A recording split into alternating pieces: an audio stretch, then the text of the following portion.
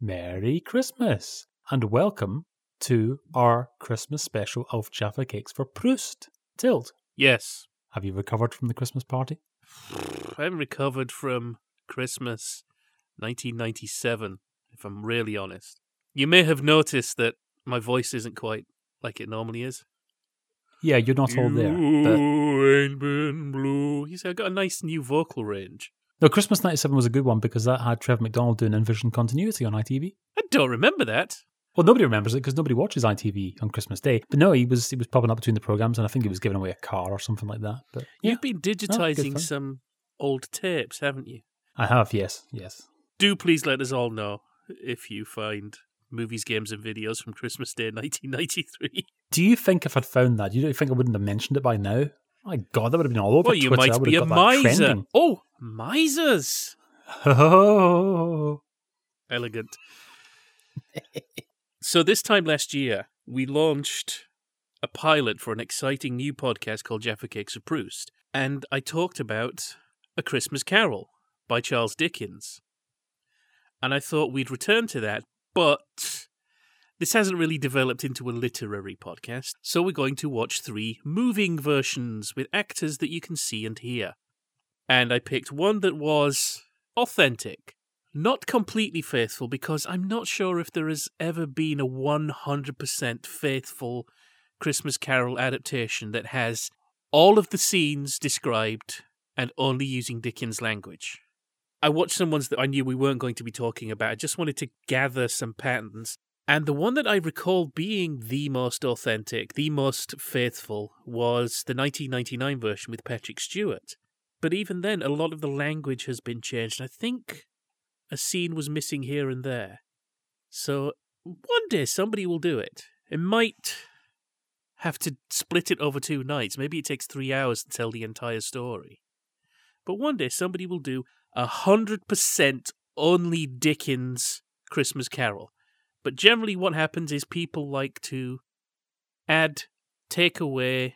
It's one of the reasons that I picked this the first time around to talk about, because there are things to emphasize and things to de-emphasize, and occasionally people will add things that bring some new ideas or show the old ideas in a new light, and occasionally people will add things that just like, oh, that's just ego. Why do you bother? You're not cleverer than Dickens.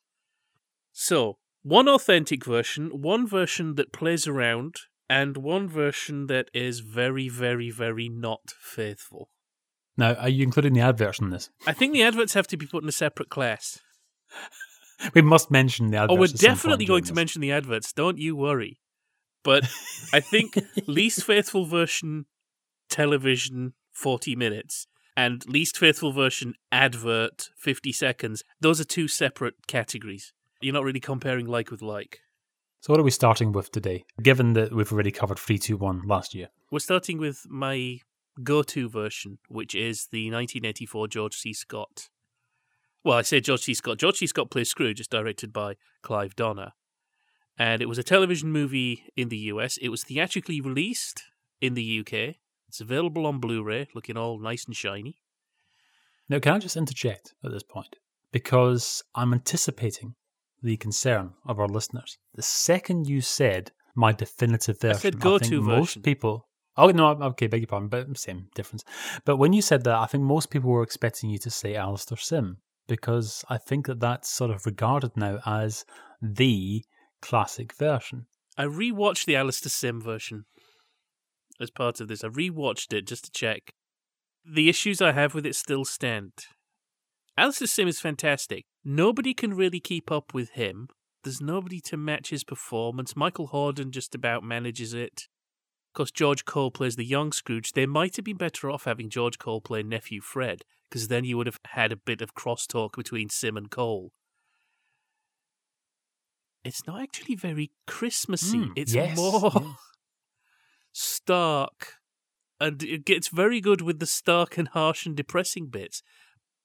But the Christmassy spirit just doesn't quite come off for me in that. And it is so deeply, deeply fascinated with the boardroom drama that they have to add Jack Warner as a character who's not in the original story, because for some reason we have to know exactly how we get from Fezziwig to Scrooge and Marley. I mean, in the original story, Fezziwig is just Scrooge's old boss. He sees a Christmas party, and that's it for Fezziwig. There's no sense that Scrooge continued in business and somehow took over Fezziwig's business. And I just find that the past overbalances everything else. There's a lot of non-Dickens stuff added in there, and I don't get much out of it. No, that's fair enough. I think it's lost a little bit of its appeal recently, purely because that ghastly colorized version has been the go-to version for broadcasters over the last few years. It's nice to see that at last some broadcasters appear to be bucking that trend, and now you do see the black and white version turning up again, nice HD prints of it and what have you. Yeah, maybe we're getting to the point now where we've gone past the gimmicky bits and pieces, and if anybody had any idea about making a 3D version of it, then that's going out the window, and now we can have nice, proper restored Blu-ray. And no, I mean, it's an excellent version, by the way. It's an excellent telling of the story. But it's not my go-to version. If somebody, and as has happened sometimes, some of my younger nieces and nephews have said, I've never heard of A Christmas Carol, I wouldn't show them that one first, because it makes the story being so much about Scrooge's downfall being the responsibility of Jack Warner's character and being the important part of the story, that I don't think you get the full sense of what the story's about. The emphasis is just in the wrong place. Well, let us fast forward then. 33 years, 1984 it is. This was a very good film for spotting faces.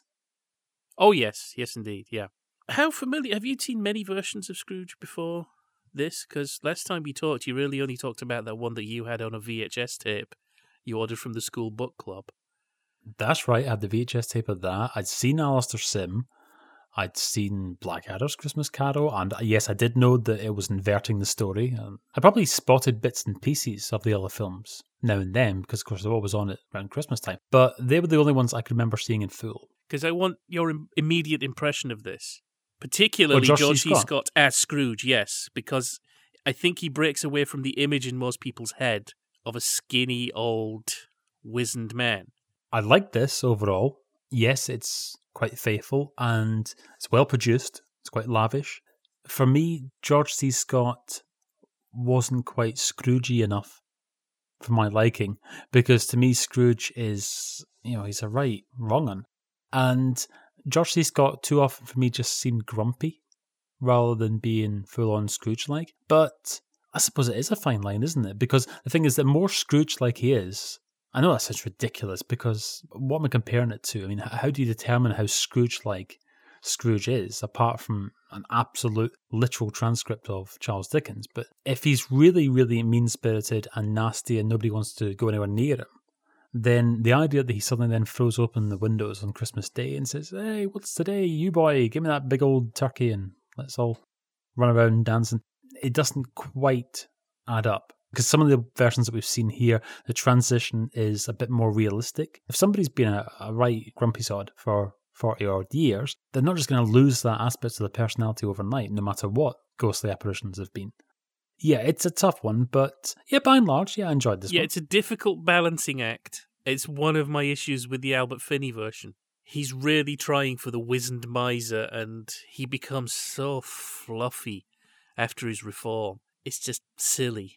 So there's that decision to take. How grumpy do you get to make your reformed version of Scrooge be believably the same person? But also, I think in this, they've obviously been thinking about what it is Dickens is railing against. Because it's not just that Scrooge is a miser. It's partially his view of the world is what he's being punished for. He talks about the poor, that if they are to die, then they'd better do so and decrease the surplus population. What's the word? Malthusianism? So I think George C. Scott, he's like a realistic version of a Victorian businessman who would believe those things. That is the thing. It's not just that he hates Christmas, and it's not just that he's a miser. He is aware of all the suffering around him, and he hates the people suffering for it. And the other weird thing is, there's the famous line about every fool who goes around with Merry Christmas on his lips should be boiled in his own pudding and buried with a stake of holly through his heart. Scott Scrooge laughs when he says that. So we get a sense he does have a sense of humour. It's just a very, very unpleasant one. But it means that it could just be possible that this man could be made to laugh again kindly. Also, he breaks away that he's, I think, the only Scrooge who doesn't wander around in his nightshirt. Yeah, no, you pointed this out to me. I hadn't really noticed this, but you said there was a particular reason for this. Yeah, there's lots of location footage. It was shot in Shropshire.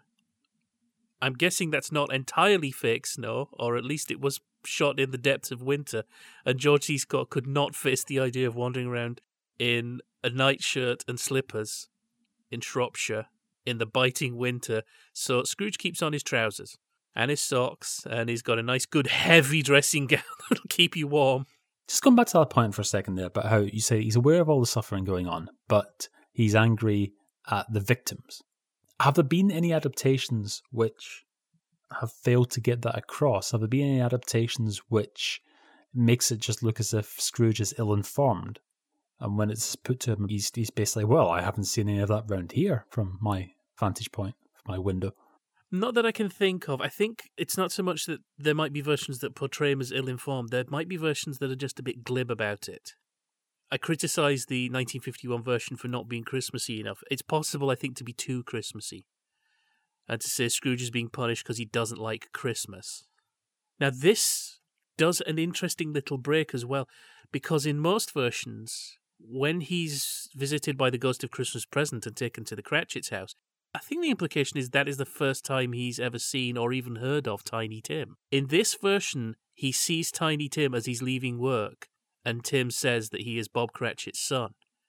So he knows that Bob Cratchit has a very small, sickly-looking son who walks with a crutch. And another addition they make, but it's only a small addition, is we see him doing business as well. Yes, that's where John Sharp turns up. And Derry Francis, yes. And there's that bit about him selling corn, so we know that Scrooge isn't just a moneylender. He's got a general, maybe he's a, what are they called? What, venture capitalist? Oh, yeah. He just trades stuff for the sake of... There's a whole episode of Budgie about just criticism of capitalism where people buy things to sell, but the whole thing is you just sell a thing on to sell a thing on to sell a thing on. There's no end user. We could accuse Scrooge of that. So he's got corn to sell. Scrooge's independent traders. But then there's that bit where somebody says, but if you put the price up, the price of bread will rise and the poor will suffer. So again, hammering home, this is Scrooge's great crime. He does not care about the needy.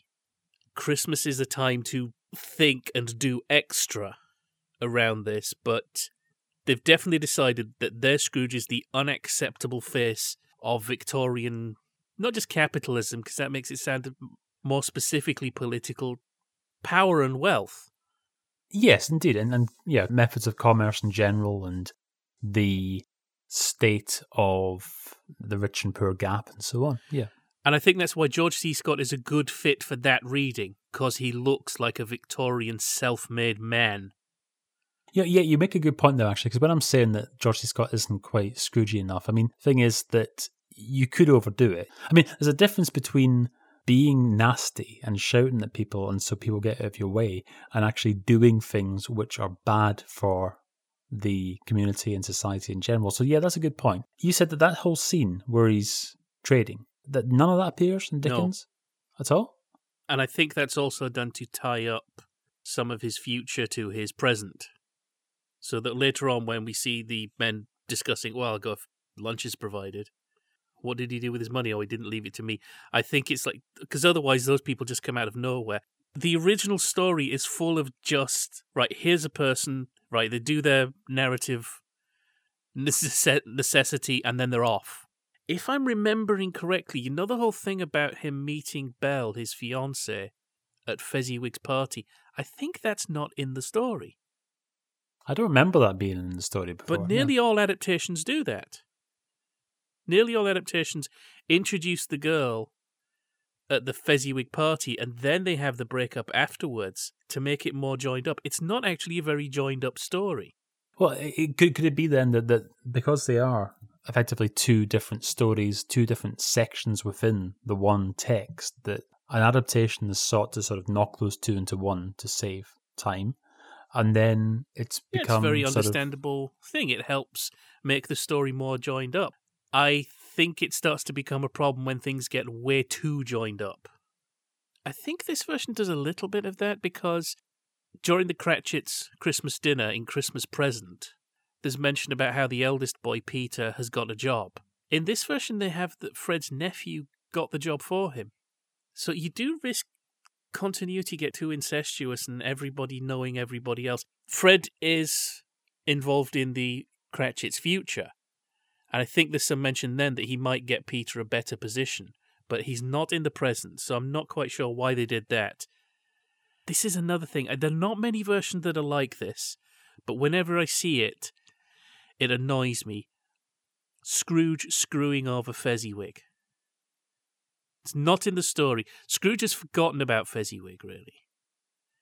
He worked for him, he had a good time, he moved on, and somehow he forgot the lessons he'd learned from Fezziwig.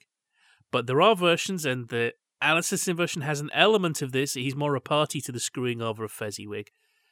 The Kelsey Grammer 2004 version has this as well. And to me, that's too much. That's not just making a joined-up story, that's making it a closed story. It serves to make Scrooge a thoroughly bad guy. And I know he's meant to be bad inside, but it takes him from being a bad person to being a villain. Almost this idea that he'd screw everybody he comes across. He's not necessarily somebody who went that way. He's somebody who went that way so quickly, maybe it was latent. I mean, he's not Gary Sparrow, for goodness sake. Well, I remember reading a review of the Orson Welles film Touch of Evil, and they talk about the villain in that, Hank Quinlan. And there's a conversation in there about Quinlan's wife being strangled. And somebody went, obviously, we know that he did it. It's like, no, the whole point is he didn't do it. The whole point he was a clean cop who couldn't catch his wife's killer. And that's what bent him. Don't put every evil on him just because he's the baddie. We have to learn how he turned bad. Yes, and also it's, in a way, dilutes the impact of the bad things that they have done, because if they just become a cartoon villain, then you don't really give a lot of thought to all the different things that they're doing. Whereas if you've got one person, perhaps, who has led a relatively sort of blameless life, but they've got this one particular secret, for instance, that's where your attention is going to be focused. So let's talk about the ghosts. This is absolutely hands down my favourite Marley, played by Frank Finlay. Give him milky contact lenses and make him look up at the light at all times. It is something in the story that this thing that his eyes don't really focus, but he says he can still see everything. And he is in hell. Frank Finlay's Marley is in a bad way. Because sometimes with adaptations, Marley's chains, for example, they can be a sort of afterthought. Just something that he's got with him and it makes a little bit of a noise and what have you. But this is really emphasised when it takes him so long to walk to the chair because he's dragging all this with him. The noise that it makes and so on, it really emphasises, yeah, this guy is in purgatory. Weakest Marley's probably John Le Mesurier in the 1977 BBC version. He surely doesn't play it as full-on Sergeant Well, there's Wilson, a bit where he's meant to howl, and Scrooge goes, oh, and Le Mesurier's Marley goes, and yet Michael Hordern as Scrooge still goes, oh, like he's scared. It's like you're scared of somebody getting attacked in the vapors. It's just British understatedness. I shouldn't have had those enchiladas. Now, here's a bit that a lot of versions change, and this version does it as well. They have him being told that the spirits are going to visit him on one night. That they come at 1 o'clock, 2 o'clock, and there's a nice bit of fake Dickens in here. It's written in such a style that you'd think it was authentic. He goes, the third, more mercurial, will come in his own good time. No, originally, 1 a.m. that night, the next, 1 a.m. the following night, and the next, midnight, the third night. I see, I think I might have mentioned this last year, that I've always had not so much of a problem with that section, but it's always puzzled me a little bit, because you can tell me then, because you're familiar with the original text, do we see anything of what Scrooge was intending to at least do in the interim days? Because it doesn't... The thing is that I think the idea is that so his trip to the past is his day. His trip to the past, from his point of view, takes at least a day. So when that's over, that's the end of the day. He's been woken up at 1 a.m. and and maybe he falls asleep, but it means he's been taken back to his home after an entire day in the past. With Christmas Present, the implication is that he feels maybe more than a day has passed. Because something a lot of versions miss out, for understandable reasons, because it would really stretch the budget. The 1971 animated version does it, the 1999 Patrick Stewart version does it, but Christmas Present is not just spent with the Cratchits and Fred and wandering the streets of London. He's taken to a mining community, he's taken to a lighthouse, he's taken out to sea, he's seeing how Christmas is spent everywhere, and there is a mention that one of the last things they see is a 12th night party. Right. So there's some vague possibility that actually his day has been 12 days. Didn't somebody ask the scriptwriter, Groundhog Day? That got folded into the EastEnders Man version. The Ross Kemp version has the Groundhog Day element. That he keeps waking up on Christmas Eve. Anyway, somebody screenwriters said that Bill Murray in Groundhog Day, how many Groundhog Days does he go through? And said, no, he's there for 1,000 years.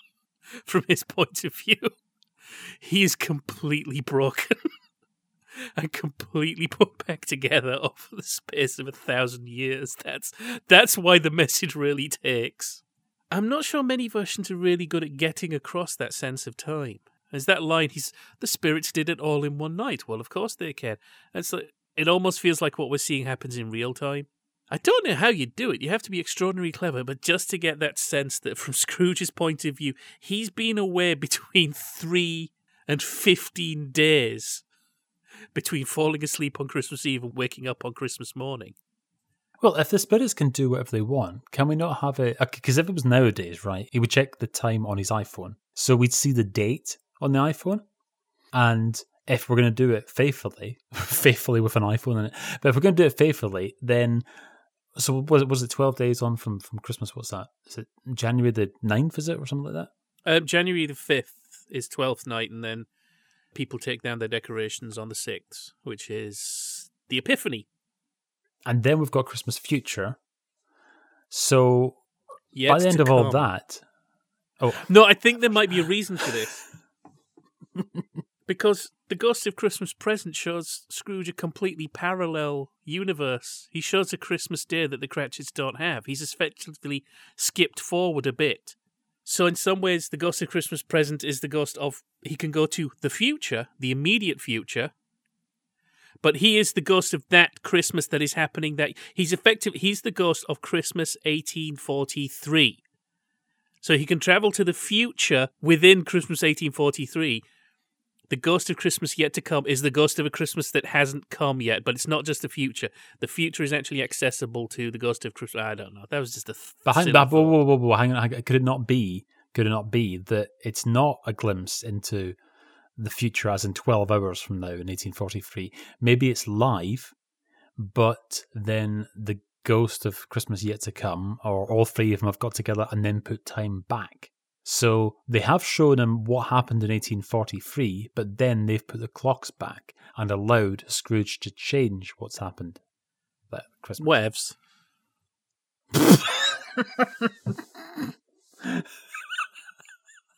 So the Ghost of Christmas Past, often described as an androgynous figure, and Dickens does give it the pronoun it, but one of the first things he says is that the ghost looks like an old man, but not so much like an old man as like a child, like an old man seen through a supernatural perspective that gives him the proportions of a child.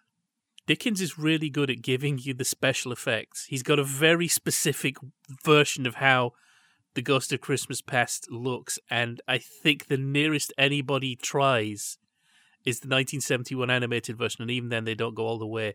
There'd be a hell of a lot of CGI to do that ghost properly. Because the idea is that the ghost sort of fades in and out by parts. So sometimes you can't see the ghost's head, but you can see the ghost's legs. But then it also goes in and out of focus. So it says at one point it looks like it's got 20 legs. Hang on, I've got an idea. So you're saying that the Ghost of Christmas Past is old, but yet looks sort of young, yeah? I think I've said this before, if you're going to say what I think you're saying. Well, I was going to suggest Jimmy Clitheroe. Absolutely, yes. Definitely. It's Jimmy Clitheroe going in and out of focus and parts of him disappearing. But this version, it's Angela Pleasance. Because most versions make that ghost a woman. I guess just to make sure it's not a Christmas sausage party. Just to make sure it's not like a big Christmas locker room only full of guys. Yeah, just a barrel full of sports jokes. She's got kind of like a post-punk thing going, hasn't she, with her? Yeah, a little bit, yes, for 84. Again, they add a little bit that we see Scrooge's father. There's that line about father is so much kinder than he is, and then we see Scrooge's father. It's like, not by much. Yeah. What was it like beforehand then? I don't entirely approve of that because I don't like Scrooge to get too Freudian. You've got to give some explanation, some traumas for him to seize upon, but I think really maybe he to seize upon as excuses. Otherwise, you as an audience might let yourself off. Say, well, I never went through any of that, so I'm okay. Well, yeah, but some people always say about young tearaways and what have you, I blame the parents. So couldn't you then just say, oh, well, it's his own man's fault then?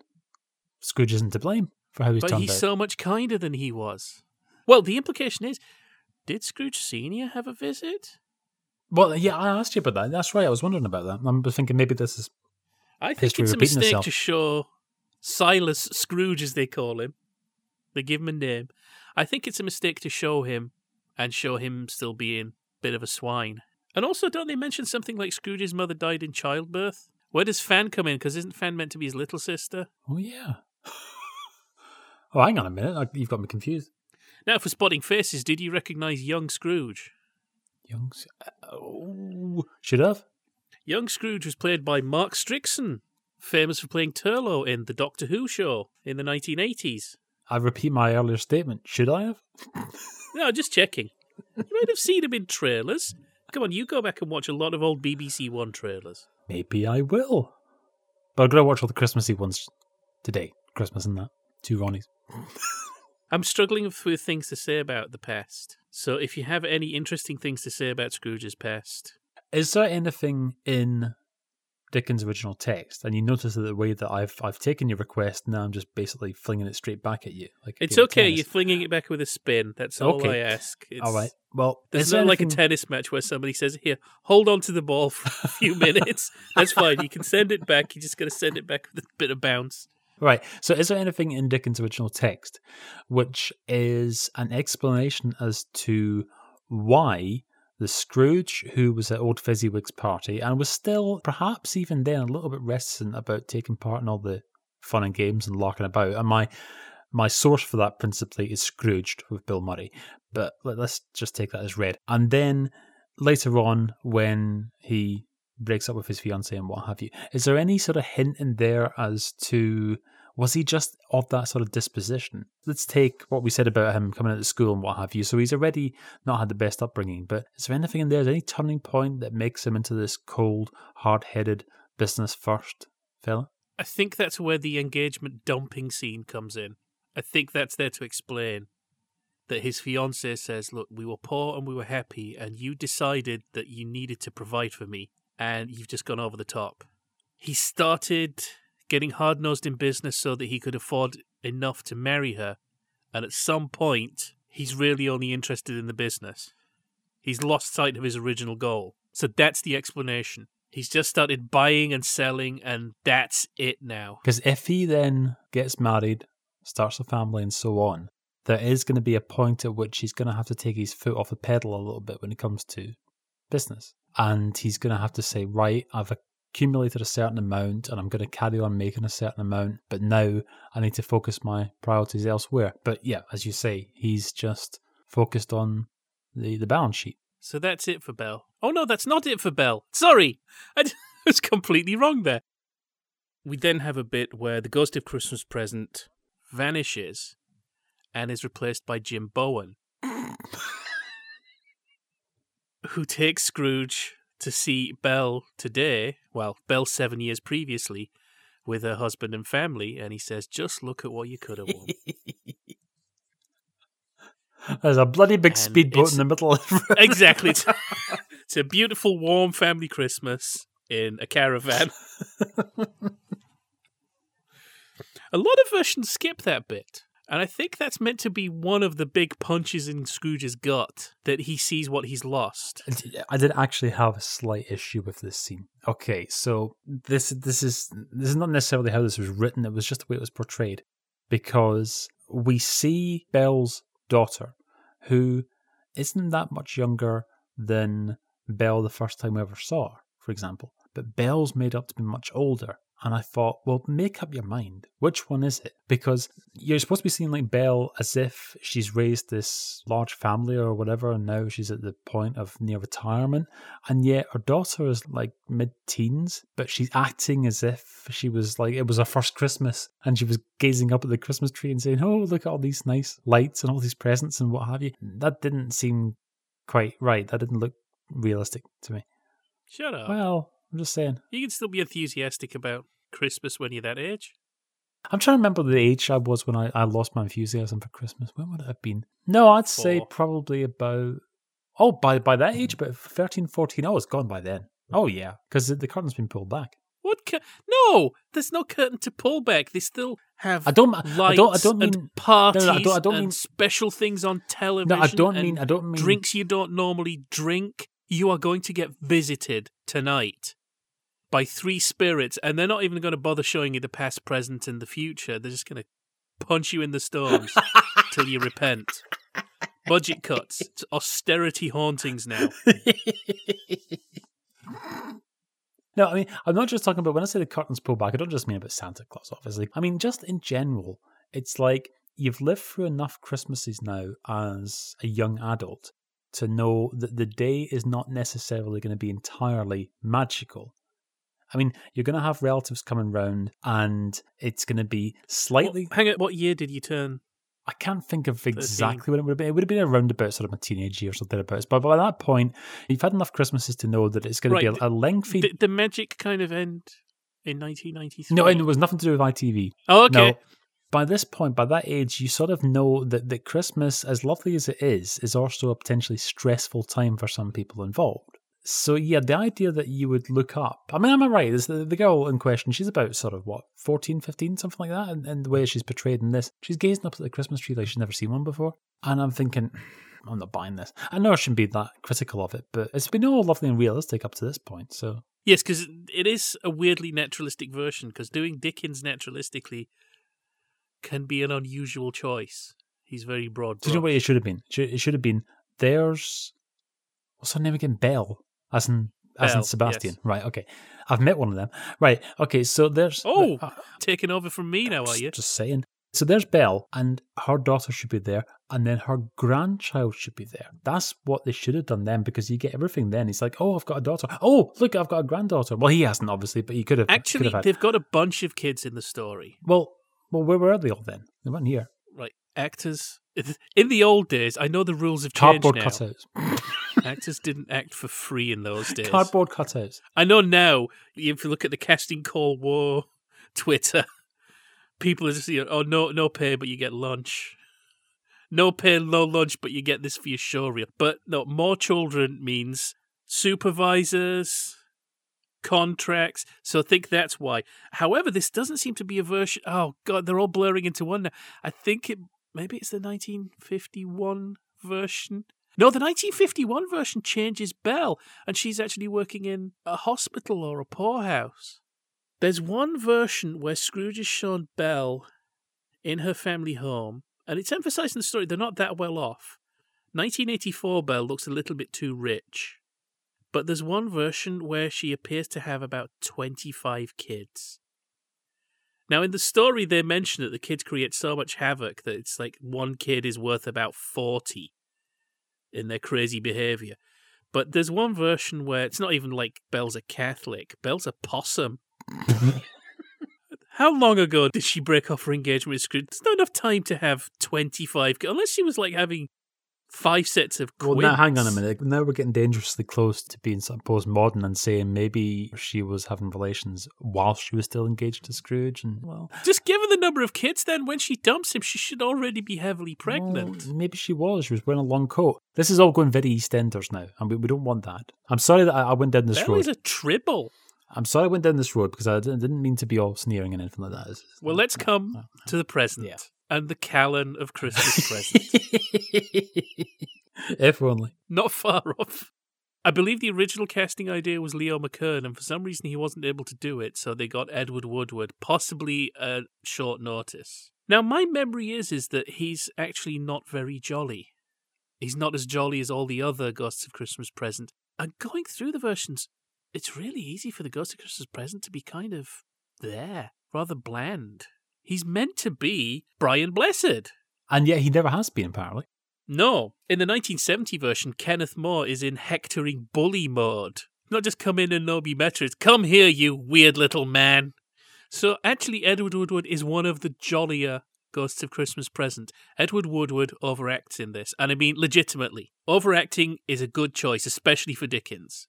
Overacting is not bad acting. You just decide you're going to pitch your performance right up there. Now, let me just clarify, this is not the same as spare acting, is it? No. Which we're used to in the last 30 seconds of a variety of sitcoms. And we get taken through the streets of London, so Scrooge will see something that's got to change his mind. That's important. You have to show, look, these are all the good things that are being laid out. Obviously, they don't have the budget to go all the way because really, ideally, they'd be shown the entire city's preparations. There's a bit about a Lord Mayor's banquet in some versions. But we are just shown enough, look, here are people getting ready for Christmas. The Jim Carrey version decides to leave in a very 1843 specific reference about people campaigning against bakers being open on Sunday that I don't think was worth keeping in 2009. Well, it's sort of topical now, isn't it? As far as England and Wales are concerned.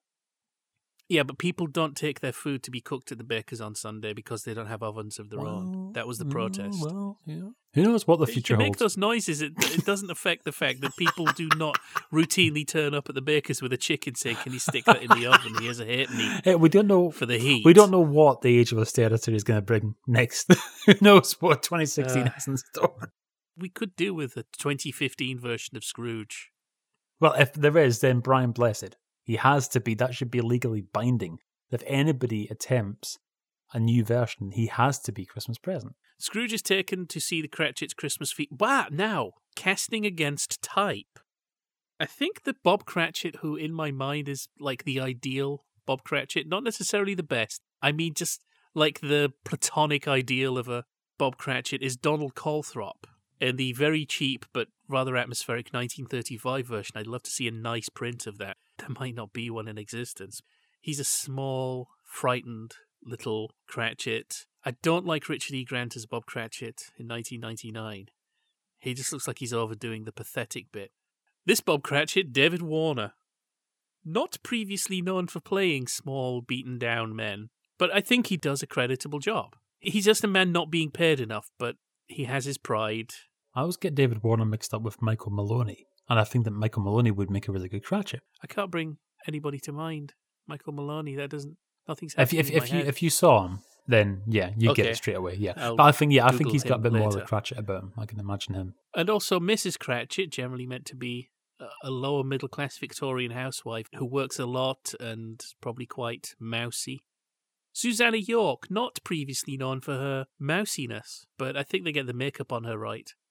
They put that kind of makeup that looks like no makeup. So isn't that just called no makeup? Well, not if you're shooting a film. But if you want to look like no makeup. Everybody's wearing makeup. I would imagine that'd be a very hard sell for the manufacturers initially when they brought that product out. This makes it look like you're wearing no makeup. Well, no, you call it the natural look. Oh, okay. It makes it look like you're wearing no makeup, but your skin is very nice anyway. That would have been the rebranding exercise. It is at the Cratchits' Christmas feast where the Ghost of Christmas Presents manner changes a little bit. I mean, it's in the original story that he starts parroting Scrooge's lines back at him in a very mocking way. But there's an aggression about Edward Woodward.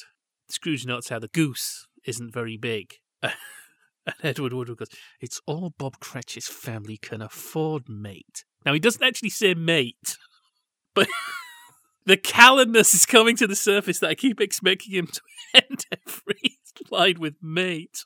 And of course, there's that line that the talk about the surplus population, the realization that Tiny Tim is the surplus population, as Scrooge has indirectly wished people like him dead. And it may well be that in the sight of heaven, you are more worthless and less fit to live than millions like this poor man's child, mate. This is shot 4:3 for television. So I don't think there is an open matte version. But it just towards the bottom of the screen, can you see him like holding like a 38 snub-nosed Noguchi Magnum? Maybe that's in the 15 certificate version.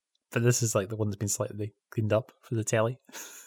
And then we go to Fred's, and they changed the game. There's a game played at Fred's, Scrooge's nephew's Christmas party, and it's called Yes or No. It's effectively 20 questions with no question limit. Hang on a minute, where's the crucial line in all this? What crucial line? Is there any more turkey? There's only one version where that is in and also treated like it's a hilarious joke. For some reason in this, they play similes. It still ends with a joke about Scrooge being a stingy old git. And George C. Scott's reaction is just kind of like this, very funny. The Muppet version of Michael Caine, they keep it authentic. They have them play yes or no. They work out it's an animal, it's often found in the city, it roars, and somebody works out it's your Uncle Scrooge. And Michael Caine, who's been getting into the party spirit, he's been softened by it, he just looks heartbroken. That moment, he's just been punched in the chest. George C. Scott Scrooge was kind of expecting it. And then we get a scene that's not in the original story. It replaces all the scenes where they go out to sea, they go to a lighthouse, they go to a mining community. But it's important to show more than just the Cratchits and Fred. I think some versions, they show a little bit of the streets, but then Cratchits, Fred, done. And in this, we get, what is the name of the actor? It was in an episode of Still Game, you told me. Brian Pettifer. So we see Christmas with the homeless, and it's a homeless family. Their Christmas dinner is some potatoes that fell off a cart. And there's the discussion, he says to his wife, he said, look, tomorrow take them to the parish poorhouse. And she says, I'd rather we all drowned than for me to go there and have the family split up. So again, this is what the poorhouses were like. This version emphasizes this is Scrooge's crime. He approves of the poorhouse. He isn't interested in what happens there. But I think it also substitutes for a scene in Yet to Come, which isn't in this. It isn't in most versions, where when Scrooge says, can I see some softer reactions to this man's death, we actually see a couple of Scrooge's debtors who are happy that he's dead.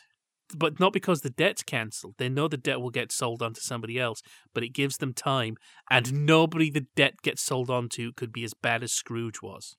I think it just serves the purpose of, look, here are some more poor people. Don't forget. And then, of course, we have another bit that's missed out in a lot of versions, the two children underneath Christmas present's robe. Now, you had an alternative. Ignorance and want. You had an alternative suggestion for that, didn't you? Yes, my alternative suggestion was that the Ghost of Christmas Present says, look here beneath my robe. He opens the robe, and there's Russell Hunter as Lonely, who says, well, that gone for you, Mr. Christmas, and passes it to him, and the Ghost of Christmas Present just guns him down in cold blood at the end of Scrooge, because it's like, just see what you like, and I've been ordered by Christmas Hunter. Somehow, I guess we have to make it that Scrooge somehow presents a threat to national security. I can see why they didn't go with that. Mind you, Russell Hunter is Scrooge. What do you reckon? Russell Hunter is Cratchit. Oh, okay. Right. I think he would have knocked that out of the park. Oh, I've got an idea. Les Dawson playing Scrooge as Cosmo Smallpiece. I think it'd be a very different lesson. Yes. Would he really let Belle go? If his choice was between being a rich, lonely man and being a poor man with a bit of the other, accessible through Belle. How would he have coped at that Christmas party? Oh, yeah, well, he'd have been thrown out. They have an interesting take on Yet to Come. This is one of the few versions where Yet to Come makes a noise, even if it's just kind of like, ah! I'm not sure there's an actor in there. I think there might be an operator. It looks about 8 feet tall, and the hand looks like it's possibly mechanical or some sort of puppet thing. And there's an unnatural lighting, which I like. I like versions where the future just doesn't look quite normal. Scrooged is very good for that. The future looks odd. It's not naturalistic. I think it helps give the three spirits different things. So the present should be generally incredibly festive, and even at the Cratchits there should be a certain warmth. And the future should be cold and odd. Anyway, Scrooge decides he's too old to change, and he dies at the end. What? I just realised we've spent a lot of time talking about this version. One little note, of course, is Liz Smith as Mrs. Dilber, a part she also played in the 1999 Patrick Stewart version. Scrooge wakes up deciding he doesn't want to die. He doesn't want Tiny Tim to die. He wants to live. He wants to enjoy Christmas. And I think George C. Scott sells it. Yeah, because he doesn't go over the top. He doesn't start jumping around the place on a pogo stick. Well, or he anything like starts that. jumping around. Well, a little bit, yeah. And those similes that Scrooge shouts in all versions, which is, I'm as happy as an angel, I'm as merry as a schoolboy, I'm as giddy as a drunken man. But we have that he shouts, I'm as happy as an angel, I'm as merry as a schoolboy. And then he stops and goes, oh, I'm as giddy as a drunken man. So realizes it's a little too much too soon. That's a great way of playing it. You've got the language out, but you've actually used it as a stage direction. It's like, okay, let's not go crazy here. And his Scrooge acts like he's just had a weight lifted off his shoulders. Like, well, he has. He's been given a piece of bad news followed by a piece of good news. The bad news is you will be dead very soon. And the good news is that doesn't have to happen. No, actually, no, here's the point. Okay, I'm asking you to refer back to the original text. But what does the story say about the immediacy of Scrooge's demise? Because if it's simply that he's being shown the future and at some point he will be dead, then as upsetting as that is for him to see that, then it's also a foregone conclusion. But is there anything in the story itself, in the original, to say, look, you're in Hobo's Last Christmas right now if you don't change your ways? Well, the Cratchits, I think, make the difference. The implication is, well, Tiny Tim died as a child. So it's not like you're going to be dead in 15 years' time. Well, some versions have it that Cratchit has just been to visit Tim's grave. I think it's in the story. He's been to visit the plot. He's been to visit where they're going to put Tim. And in about 3 versions I can think of, they then pick up with the idea that Tim is still in the house. And in the 1935 version, we see Tim laid out and Bob goes to sit there with him. So if Scrooge sees that, I mean, just by looking at the ages of Cratchit's other children, if they've only aged a year, he's being told in no uncertain terms, Christmas 1844, you're not here. So is it established that everything that he's looking at then in Christmas Yet to Come, that everything is in 1844? Well, he sees the conversations about his death. He sees his stuff being traded before he sees the Cratchits. That's true. Yes, that's true. Because the thing is that we've already established with the previous, well, with the Ghost of Christmas that's been, that they can sort of jump around the years. So they're not limited to 1 year. But yeah, that makes sense then, if it's all sort of linear. Yeah. Even then, though, they jump in linear fashion. So yes, I think it's been made clear to him that he has about 12 months to live if he doesn't change. And no, new, happy, jolly Scrooge is very believable. He's very quiet, actually, in the way he's happy. When he gets the turkey. Now, this turkey man, not from Family Fortunes, has his own little cart. In the original story, he's come on foot, and Scrooge says, I'll get you a cab. He can't go to Camden Town without carrying that thing. Well, in this version, the poulterer already has a cart to take him to Camden Town, so Scrooge pays him for the turkey and then says, a little something extra for your time, and slips him a few more coins. But he's not, it's a big turkey, this is... It's a quiet kindness. What I could do with that if it was legal. And there's a bit where... you're going to get a repeat on Challenge TV. There's a bit where he passes some carol singers and he says, like angels, exactly like angels, but he doesn't shout it. He doesn't join in. He just gives them some money. Also, a lot of versions, when he goes to Fred's for dinner, he turns up in the middle of the party. This in keeping, they do change some things, but this in keeping with the original story, he turns up before preparations have begun properly. I think the table's being laid when he turns up in the story. He turns up before anybody's arrived for the party. Now, I need to ask this question. Fred, is he supposed to be well off to the point where he's got servants, or is he supposed to be poor but happy? Because we've seen both depicted in various interpretations. He has servants. I think he's not as well off as he could be. Yes, this version does have that bit with the bracelet, doesn't it? Where he looks like he's rolling in it. No, he's got a position in society. He's a gentleman, but they do kind of miss that out. Because Scrooge says you're poor enough, but I don't think he means you're poor. I think it's just like you are not what you could be. If you hadn't got married, you could have a big building with your name on it. But again, there's that very naturalistic scene. It's added, but Scrooge says to Fred's wife, I was in love once. Would you believe that? She says, yes. Nice, quiet little scene. He says, I was once a weak man. And she says, once a week's enough for any man. Hey! The one bit I think Scott struggles with is the I'm about to raise your salary. I think they say double in this version. I think it's a weak joke. I mean, it's a weak joke in Dickens that I won't settle for this and therefore I'm about to raise your salary. It's a truck driver's gear change of mood. And I can't fault any actor for having difficulties with it. We see, this is one of those things which is purely for the benefit of a U-turn, a gag, whereas in real life people wouldn't act like that. You know, why would Scrooge suddenly, even though he's gone through this transformation, why would he suddenly develop a sense of humour to the extent where he thinks, right, what I'm going to do here is that when Cratchit turns up, I'm going to pretend to be really, really bloody annoyed at him. I'm going to keep this going for as long as I can. I don't think that would be realistic, would it? I don't know. Especially this version, who giggles at the stake of holly through his heart. Maybe he's just got a slightly naughty sense of humour. Cratchit's going to be well paid. His son's going to be well, but Scrooge is occasionally going to hand him a line just for a laugh. So if we talk about Reformation and redeemed Scrooge, let's move on to our this is the version they messed about with choice. An American Christmas Carol from 1979, starring Henry Winkler as Benedict Slade. Our action has moved to New Hampshire in the Depression, circa, I think, 1932? Is it 33, actually, because I mentioned that Roosevelt's president. Yes, it is 33, yes. And Benedict Slade looks like Mr. Burns. They've put a lot of aging makeup on Henry Winkler. It's generally effective, actually. It moves reasonably well. It's not one of those aging makeups where parts of his face move and parts don't. Reginald Owen's stupid cheeks in the 1938 version, you keep expecting to flop off. When he grins, you see these weird creases where the rubber has been attached to try and make him wrinkly, I guess.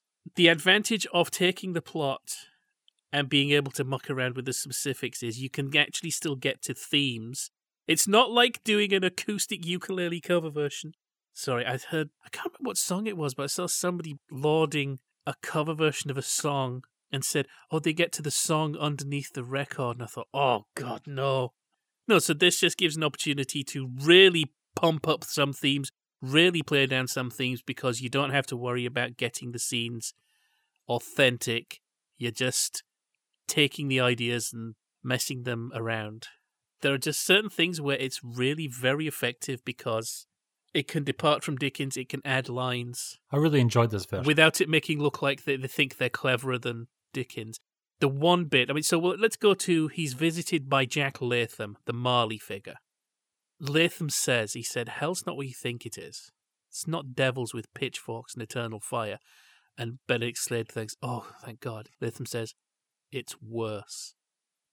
He's told that it's basically being who you really are and having to live with it. Said there's a king who has to look at the faces of all the soldiers he sent off to die. There's a politician who has to listen to his own speeches. But I just thought that was a nice little twist of the knife line. It's worse. Now, I really enjoyed this version. I thought it was very well constructed, and I agree that it did what it needed to do in order to restage it elsewhere, different time, different era, and yet it didn't feel as if it was just going into business for itself. That's all it, isn't it? A faithful reproduction that actually restages it somewhere else. But yeah, I think they pull it off. Well, see, some of the restagings is just all about being unpleasant. Diva's Christmas Carol, I can't remember the name, is it Vanessa Williams? She's a famous soul singer. And it's amusing, they do a very nice take on Christmas Yet to Come. But there's no sense of she's a horrific social Darwinist who ignores the poorest in society. It's just she's up herself and she really needs to get over it. And she mistreats her staff. Was that Tiswa's version as well? I didn't get to the end of that. I'm partway through Tiswa's version. Again, like the George C. Scott version, it's like, this is his real crime. It's to do with the suffering around him as much to do with him keeping all the resources to himself. And of course, they find a parallel with that in some of the thinking that was going around in the Depression. I mean, he doesn't send the carol singers away with a flea in their ear. He gives them leaflets saying, "You can do it." And self-made men. I can't remember the names he comes out with, but he comes out with the names. I think he might even mention Herbert Hoover. Oh. Mind you, I mean, it is actually quite nice for him to give those out for free rather than sell them for like 20 quid on Amazon like one of his modern day contemporaries would do these days. So generally, he is just a money lender. Well, no, he sells things on hire purchase. Well, he invented hire purchase, didn't he? Well, no, he brought it to that particular town. Oh, yeah, that's heard right. about Yes, he it. did. Yeah. Yes. So that's one of the things we see at the beginning is him repossessing people's possessions. And he's scornful of learning. Somebody opens a university shop and he's aghast that it's just books. So it's a university, you should have bow ties and ukuleles. Even then. So bottom line, harsh economic thinking. Yeah, he's the Scrooge that we know. He's just not called Scrooge. So we've got no Fred in this one. No Fred. It's all about Cratchit. We have something I don't like, which is that the ghosts are people he's repossessed stuff from. He's repossessed the piano from the orphanage he grew up in. That I don't like. However, it does result in one weird bit. There's not going to be quite as much to say because we've delved in some of the themes. It's really the interesting departures. There's a really nice line, which is, "A man who is soft as an old shoe is generally of little worth." It sounds like something Scrooge would have said. Actually, do you know what? I thought that this was the worst excess of Scrooge's badness in this. The idea that he just tears up books because he wants to preserve the leather cover. Yes, and sell the rest of scrap paper. Yeah, that does seem particularly nasty. And he tears up what's supposed to be a first edition of A Christmas Carol, because A Christmas Carol, the story, exists in this. I think that tips over into, would he even go that far? I mean, really? Actually destroy literature? I don't know. I wouldn't necessarily have believed that if I'd seen George C. Scott doing it. But perhaps, given the era, and I'm not saying that 1933 was necessarily worse than Dickens' era, but it does seem that he is more of a cutthroat businessman. Well, he's American. It's a different kind of capitalism. Well, he's not just a miser. He is willing to go to the ends of the earth as far as nastiness is concerned to make him cent. They do make it more joined up, so he's adopted out of the orphanage by the Fezziwig type figure. He doesn't screw Fezziwig over, but as Fezziwig falls, whatever the character's name is, not Fezziwig, but Brewster, that's it. As Brewster falls, Slade rises. And you spotted something, didn't you? Long before it became a plot issue. Because they're in this sort of... Have you ever seen Lauren Hardy Busybodies? They're in the sawmill, making all the bits and pieces. And there's a fellow there with a bloody big cigar. And I'm thinking, bit dangerous, isn't it? In a business primarily working with wood. And you just said, ah. And then when that scene... Because years later, the sawmill burns down. Well, when that scene ended, nothing had happened. So I thought, oh, what was a ha about it? But then later on, so there you go. So the sawmill burns down. That's part of Brewster's downfall. Again, maybe we're getting a little unbalanced with the boardroom drama. It's not just Belle, he's dating Brewster's daughter. No, you should just explain they are one and the same person. Isn't he? You should just explain that they are one and the same person, because that sounds like he's actually dating two women at once. Sorry. Now, this was the version I thought you complained about, because have they made up the original actress to play her own daughter? And she's definitely playing it a lot younger. It's like she's playing it like she's 9 and she looks about 20. I didn't really pick up on that, no. Okay. But we actually have him say, I could have had a child like that. So it's like, ram that bit home because some versions miss it out. You say that he doesn't screw over Brewster, but he sort of does, doesn't he? It doesn't actually... No, he's always pushing Brewster to change his work methods. Cheap out production line, use nails instead of proper glue, and hire purchase. So he's just always pushing for Brewster to be more interested in how much money he makes and using the most ruthless business methods than the product he's selling. And of course, people like Benedict Slade won in the end. Yeah, but this is the thing, because when he takes his hire purchase idea to your man Marley, they don't really focus on this a great deal, but it does happen. Doesn't Brewster go to Marley, let's call him, for a loan because his insurance had lapsed before the fire? And then Slade actually says, if I were you, I wouldn't be lending him any money because it's a failing business. But he doesn't directly do him over. But yes, I suppose there is that.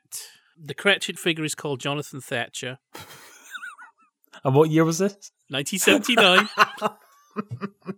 No, the more amusing thing is that he refers to his son as Mr. T. Do you know, I actually misheard what was going on initially. Because every time Slade would prompt a repossession, and Thatcher was the one who had the repossession order in his hand, he would shout, "Thatcher!"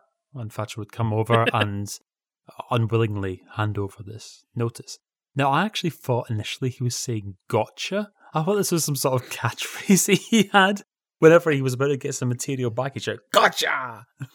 So, one of the bits to go is Christmas Pest is played by the bookshop owner. Christmas Present is played by the man at the orphanage from whom he repossessed the piano. Is there anything much to say about Christmas Present? Just see the Thatchers. Oh, because he's fired Thatcher on Christmas Eve as well. Right. It's not just a matter of you want the whole day off, I suppose. He's fired him. So we see a very grim Christmas Day at the Thatchers. And also there are some specifics about Tiny Tim, because it's not just airy-fairy, he needs some medical attention. It's actually, he specifically needs to go to Australia. Well, Christmas yet to come, of course, he's very different because he's got lines. Yes, and he's played by Dorian Harewood, who plays a character called Matt Reeves. He's a poor black farmer. And while past and present look like their 1933-ish selves, Christmas, we'll just call him Christmas Future because this is a less faithful version, is an angry black man with an open shirt and 2 medallions.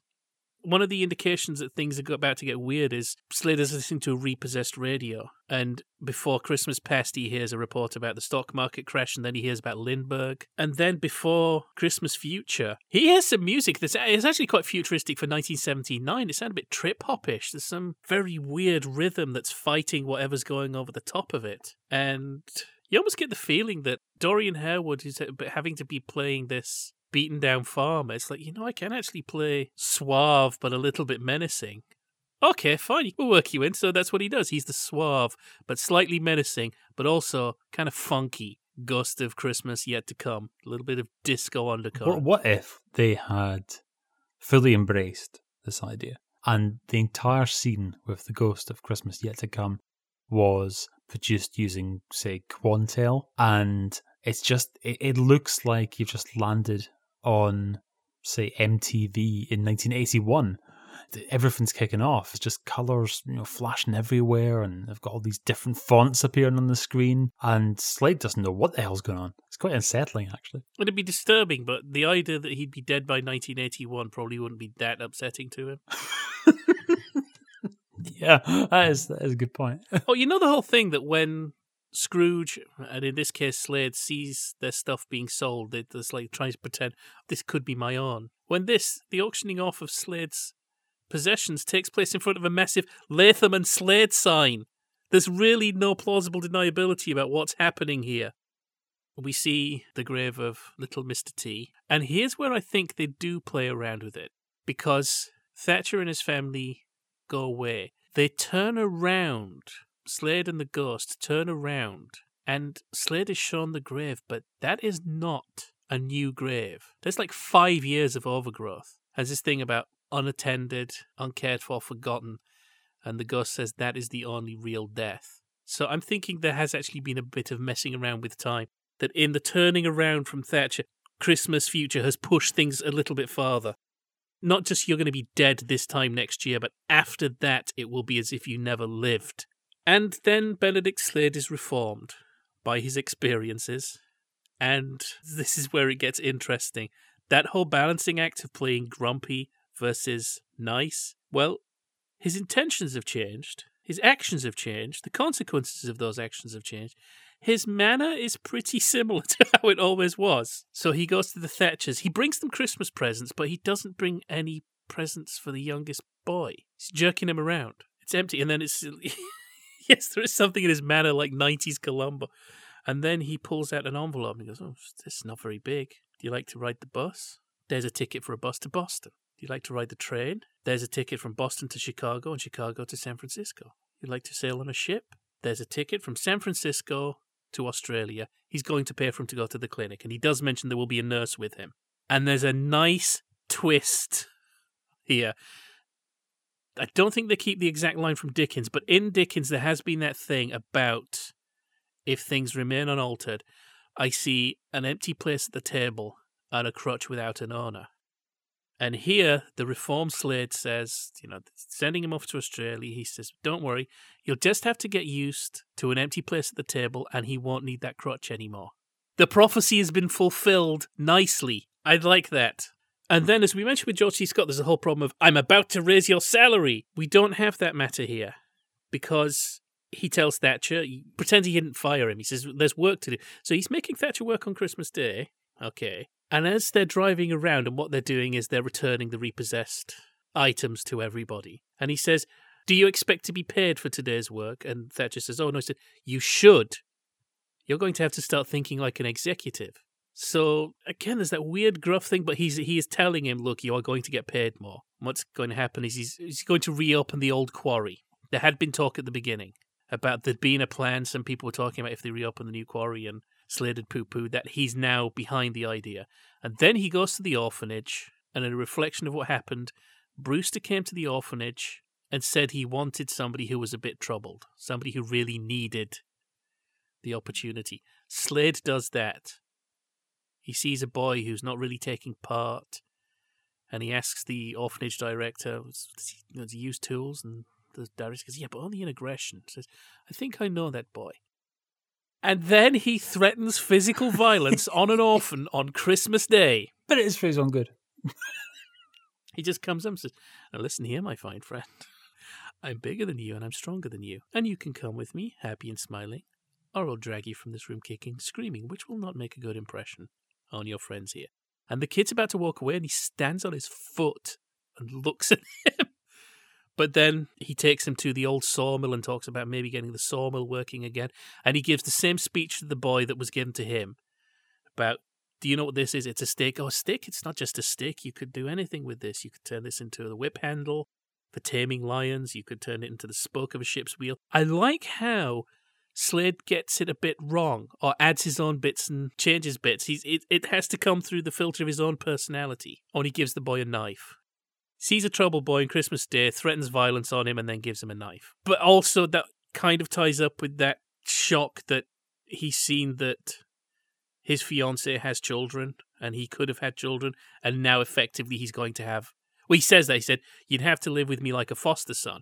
And I think it's been said that he'd been in and out of foster homes. So, roll credits. Yes, it's a nice little twist, and it doesn't feel as if it's a step too far away from the original. And that's another reason why I like this adaptation, because it's got the confidence to do its own thing without fundamentally altering the original text. Which is more than can be said for what's coming up. Well, I think if you want an indication of how faithful our last version is, the title is Scrooge's Rock and Roll Christmas. You need to convey somehow the excitement that you felt when you found this online, because you were very, very pleased to discover the existence of this and then discover that there was a version on the internet. One of the things you talked about last year was finding the least faithful version. And you did mention that, was it Verizon commercial? But when we pared it down, we worked out there was nothing to say that this man was Scrooge, and there was nothing to say that that boy was Tiny Tim.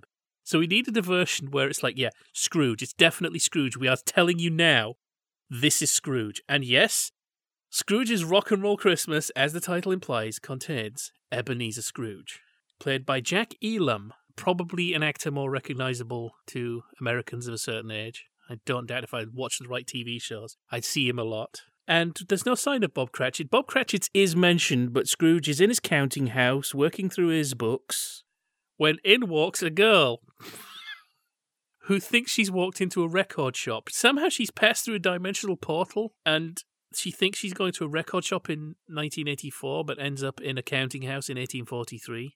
Does she know who Scrooge is? Is Scrooge a fictional character or famous in her world? I don't know. She seems remarkably unfazed at meeting Ebenezer Scrooge. This is much more emphasizing the power of Christmas, isn't it, rather than ignore... This is emphasizing... What is this emphasizing? What is this doing? Actually, do you know what? I didn't even pick up on the fact that she herself appears to have travelled back about 100 years, or 140 odd years. So that means that Scrooge himself has become one of the visions, hasn't he? I suppose. So where does Mike Love fit into this then? Wherever the hell he wants.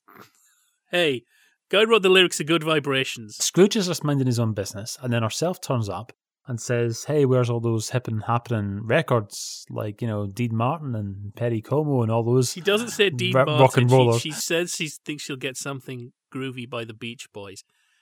And 1984, get something maybe in the cutout bin, because you don't want to be getting, like, Keeping the Summer Alive, I think was the most recent Beach Boys In comparison with the rest of the lineup, I'd say the Beach Boys were cutting edge in 1984. So, Gary, whatever the hell you're called. I'm sorry, it's time for looking back. It's Christmas, isn't it? Yeah. Let's pretend that I have never heard of rock and roll. What would your reaction be? I'd be a little surprised, in all honesty. If you're teaching me about rock and roll, what's the first name you go to? Okay, I don't know, Elvis? Fine. Or Little Richard, Chuck Berry, Jerry Lee Lewis. Yeah. AC/DC? Black Dyke Mills Band. Yes. Bronski Beat? Indeed. Quite. Wham! Yes, Wham! They were big in 84. Winifred's School Choir. Yeah, well, yes, yeah. So she says to him, you've never heard of rock and roll? Paul Revere and the Raiders? It's the first name that comes to mind. And she just happens to have a magic snow globe through which they can watch rock and roll. And that's what they do. There's no "you shall be visited by ghosts." There's no real talk of his reclamation. She's just, one, appalled that he has no Christmas spirit, but B, she's really bothered by the fact that a man living in 1843, so he's born, 1780, 1790, she's bothered by the fact that he's never heard of rock and roll. I think she's not meeting the past on its own terms. You saw the faces of everyone at the dance in Back to the Future, right? Now, that's only 30 years out of date. They were willing to accept Chuck Berry, and yet he's much more agreeable to the idea, isn't he? Yeah, he goes on and off again about whether he's bothered, and he asks her questions about this rock and roll, and he misunderstands something. Well, that's understandable because she doesn't understand what rock and roll is. So, through her magic, she shows him rock and roll Christmas. Three Dog Night doing Rocking Around the Christmas Tree. And she tries to explain the name Three Dog Night and misses out a big chunk of. She says it's the thing in Australia that the coldest night is a 3 dog night. That's how many dogs you have to sleep next to keep warm. I guess nobody in Australia has 4 dogs. It just never gets that cold. Merrily Rush singing White Christmas. I mean, the second song is non-rocking. I'm not saying it's not a pretty version. Well, actually, there is one point at which he says, is that rock and roll? And he says, no, that's not rock and roll. Yeah, but that's like the second thing she does. So she's already started diversifying. I mean, this chapter of this How to Learn Rock and Roll for Dummies book really should be at the end, not chapter number 2. But then we get real rock and roll, authentic rock and roll. The first thing you think of when you think of rock and roll, Paul Revere and the Raiders. And they do a reggae version of Jingle Bells. Now, when you say reggae, you mean reggae like it used to be. Reggae like it's never been before. Or will be again. What we're saying is basically she shows a bunch of kind of pop videos. They've all been shot at Big Bear, California, which is a mountain retreat. So it's just people of a certain generation. I don't want to come off like snotty and superior. I can't come off snotty and superior. Everybody involved in this is more talented than I am. They've created, I only commentate. This is white middle-aged suburban rock, which has every right to exist. I imagine that if I did a bit of calling round, I could probably get the phone numbers of half the people in this. I have ties. Well, okay, I've met one of the producers of this film. How many of the acts in this have performed in a rock and roll, inverted commas, medley with Mike Huckabee? And some people in the audience have thought that it was a bit sort of cutting edge. There's a wonderful excess of Christmas comfort, and I will definitely watch this on Christmas Day. I'm just not sure it entirely succeeds in explaining the phenomenon of rock and roll to people. But, I mean, the good news in Scrooge's case is that he's not really going to be around in 1950 to find out otherwise. So as far as he's concerned, he's had a fantastic glimpse into the future. Okay, the Paul Revere and the Raiders, they sing Jingle Bells around a horse-drawn wagon with wheels and everything. It is not anything you could call a sleigh. And yet Mike and Dean, that famous duo, Mike Love and Dean Torrance. Also referred to as Mike Love and the other guy. No, Dean Torrance, he was in Jan and Dean, but I like how they said Mike and Dean, like if we just say it quickly, nobody will notice that that's not actually a famous act. Like Brucey and Ronnie. Yeah, so it's like Mike and Dean, just like that famous double act Mike Winters and Ben Warris. They have a sleigh anyway, Mike and Dean, they have a sleigh. they sing Jingle Bell Rock? Have I just said that every song was Jingle Bell Rock at some point? Because it kind of did feel that way. It does, yeah. I mean, it's very safe, isn't it? This is a very safe show. This is something that's not going to offend at 8 o'clock at night on a Sunday. There's also talk of introducing a brand new star. This is what we talked about last year when we talked about there should have been a Scrooge-based edition of Jimmy Greaves' Ill-Fated Chat Show. And past, present, and yet to come should have got a star of the future. Yeah, well, they would have got somebody off New Faces. Well, they've tried this with Bridget. Bridget, just Bridget, nothing else. That's her name, Bridget. That is really no use for Googling. So I've not been able to find out anything about Bridget. She sings a song called Some Children See Him.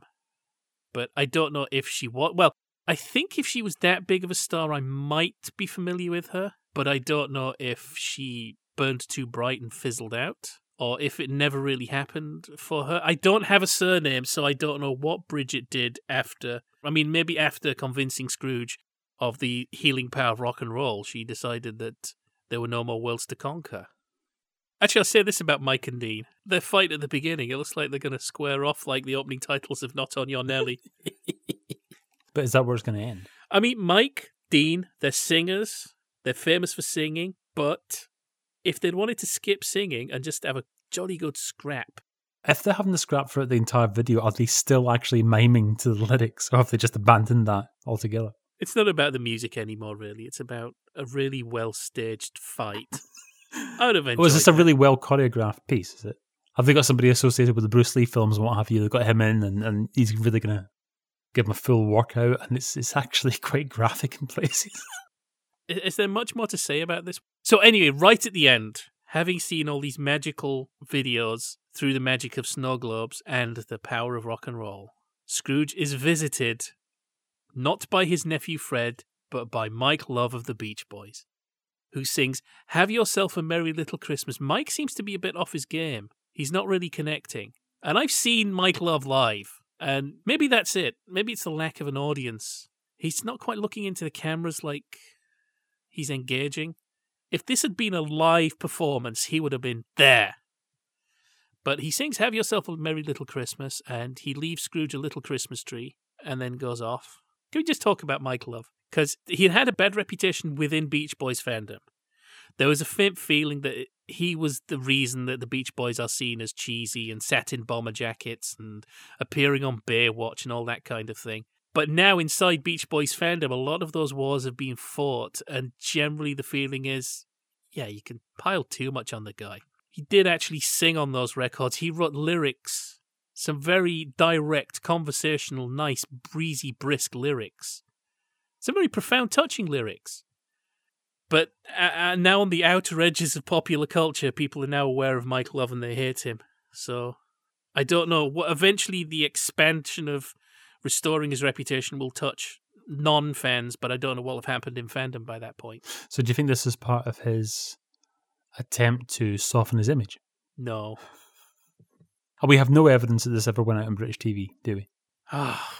If only. Well, I did suggest the idea that inexplicably this had turned up in July on Ulster Television unadvertised. Oh, maybe YTV showed it during an ITN strike. I enjoyed it, We though. watched it twice, didn't we? Yes. Well, you watched it twice. I think I was on to my fifth watching. But This was delightful, and it was very nice to find something that was so far removed from the original story and yet still had the nerve to call itself Scrooge's in the title and was an hour long as well. yeah, I think we found the least faithful version in the class of normal length. I mean, you could argue that this was effectively a 40-minute commercial for a record company. I can't remember the name of the company. There is a soundtrack album. If this is the least faithful long-form adaptation, what about, say, commercial advert length? You're the one who found it, so tell people about Nolan Propane. Okay, so we're looking around on YouTube for advertisements that involve Scrooge, and we found a few, and there was like some modern, some old-fashioned, and what have you. And they usually, you can sort of imagine it yourself. It's like Scrooge, there he is, working away, humbug, and so on. And then he gets introduced to the magic of M&M candy or something like that.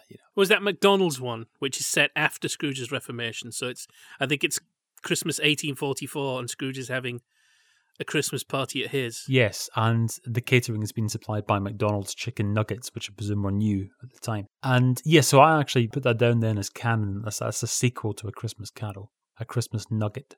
No, this was a series of 4 advertisements, all part of the same campaign, and it was for a local propane gas dealer. And we had Scrooge all year round in different seasons. Yes, it basically told us the story of how Scrooge was won round by the amazing offers with regard to propane gas. Well, it's weird because it's all about Scrooge being miserly because he saves money with Nolan Propane, but he's essentially a heroic figure in this. So it's post-reform Scrooge, and yet it's all about how he likes to save money. Maybe that makes sense, really, because Scrooge can't be so generous that he simply bankrupts himself because he's no good to anybody then. So he hasn't lost his sound business sense. He's taken to painting out one of his teeth black. I know it's meant to be a missing tooth, but one of the first things we see is a big close-up on his mouth, and you can see that it's just shining black where it's been painted. He saves the Cratchits from a gas man who wants too much money. And, yes...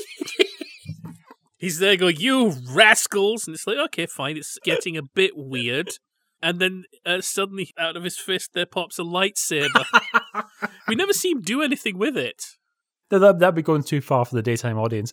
But it establishes that he has the power.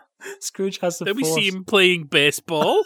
And then summer is when it gets really weird. We see a couple walking along in faintly 1900s dress, I would say. They come by a pool, they toss a penny in the pool.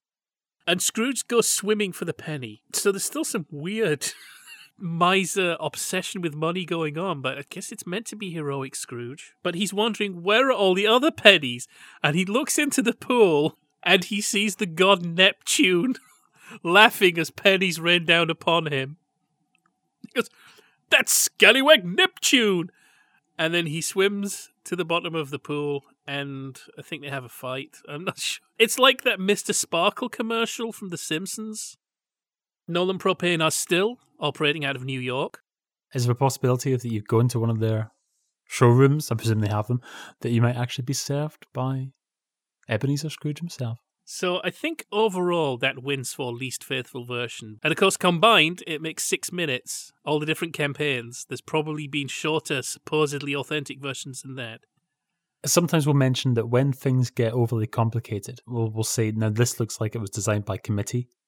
Now, this definitely does, but actually, for once, it's worked. It's worked out in a good way. Because I don't know who it was in the committee who said, how about a lightsaber? You know, the kids are into the Star Wars, aren't they? The Star Wars is how they called it. And so somehow that's found its way in. But no, it benefits from being over-egged. It's just a pity that nobody outside of New York really ever saw these commercials at the time. But we will, on Twitter, we will post out a link to this on YouTube. And please, everybody click on it, because what I'd really like, actually, on this lovely Christmas Eve, would be for Nolan Propane to be scratching their head and thinking, why are we getting all these hits from the United Kingdom all of a sudden? So, as Tiny Tim said, God blesses everyone, except we forgot to mention in the 1984 version, for some reason they say God blesses all everyone. Yes. I don't know why that word is added. Well, that's a mystery, and it'll have to remain a mystery for this year. But this is us for Christmas. We've had lots of lovely seasonal episodes between Jaffa Cakes and the Sitcom Club. And if you haven't had the Sitcom Club already, by the way, that came out yesterday, and that was our lovely big Christmas party, and we were talking about Peep Show. And in the meantime, you will find Jaffa Cakes in the new year. You're going to find Jaffa Cakes in its new home. Now, I'll tell you all about it long before then. I'll tell you in a second what we're going to be talking about in January. But for the meantime, you can start following us if you'd be so kind. And you can find us on our new Twitter handle at Jaffas for Proust. We'll be retweeting everything that tweets on the Sitcom Club account for a while, just to make sure everybody eventually catches up. Yeah. When we return in our new monthly format in January, what in the wide world of, shall we say, television for now, what are we going to be talking about come the new year? We're revisiting the Doctor Who show with the adventure of Doctor Who and the Gunfighters. There will be singing, and it will be by Linda Barron. You've promised me this has got narration through it by Nurse Gladys Emanuel, so I'm looking forward to this. And to give you time to recover from Hogmanay, we're going out on the second Friday of January, which will be the 8th. Well, that's marvellous. And in the meantime, if you want to hear any of our previous shows, you can still find them at sitcomclub.com. And also at podnose.com as well, where there's all manner of other podcasts available, some of them seasonal, like this one. And in the meantime, if you've got anything for us at all, you can email us at feedback@sitcomclub.com. And as you already know, our Twitter handle is still the Sitcom Club, and also Jaffas for Proust. But we'll give you all that information again come January, so look forward to that. In the meantime, tilt, raise your glass, if you wouldn't mind, and cheers. I was tapping my Fanta can there. Well, I've got a thermos of bacon potato soup. That'll do fine. So raise your thermos of bacon and potato soup, and I will raise my Fanta Zero. I will say thank you very much indeed to all our listeners for joining us this year. Have a very Merry Christmas and a Happy New Year, and we will see you again in January.